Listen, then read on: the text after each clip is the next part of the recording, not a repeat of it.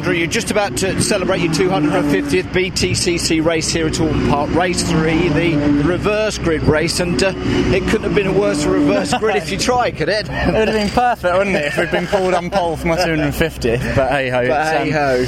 Yeah, I think we'll be doing well to get much of a result to celebrate it, but it's something I'm proud of, and it's something special. There's obviously been highs and lows, but there's normally in motorsport I'd think more lows and highs, but the highs definitely outweigh them, so so it's really cool. Fantastic. Well done to you for that. This weekend, a quick reflection of that. It's been hard work for you. It's been hard work, isn't it? I think this weekend is the best way to describe it for Motorbase Performance. Yeah, we've struggled.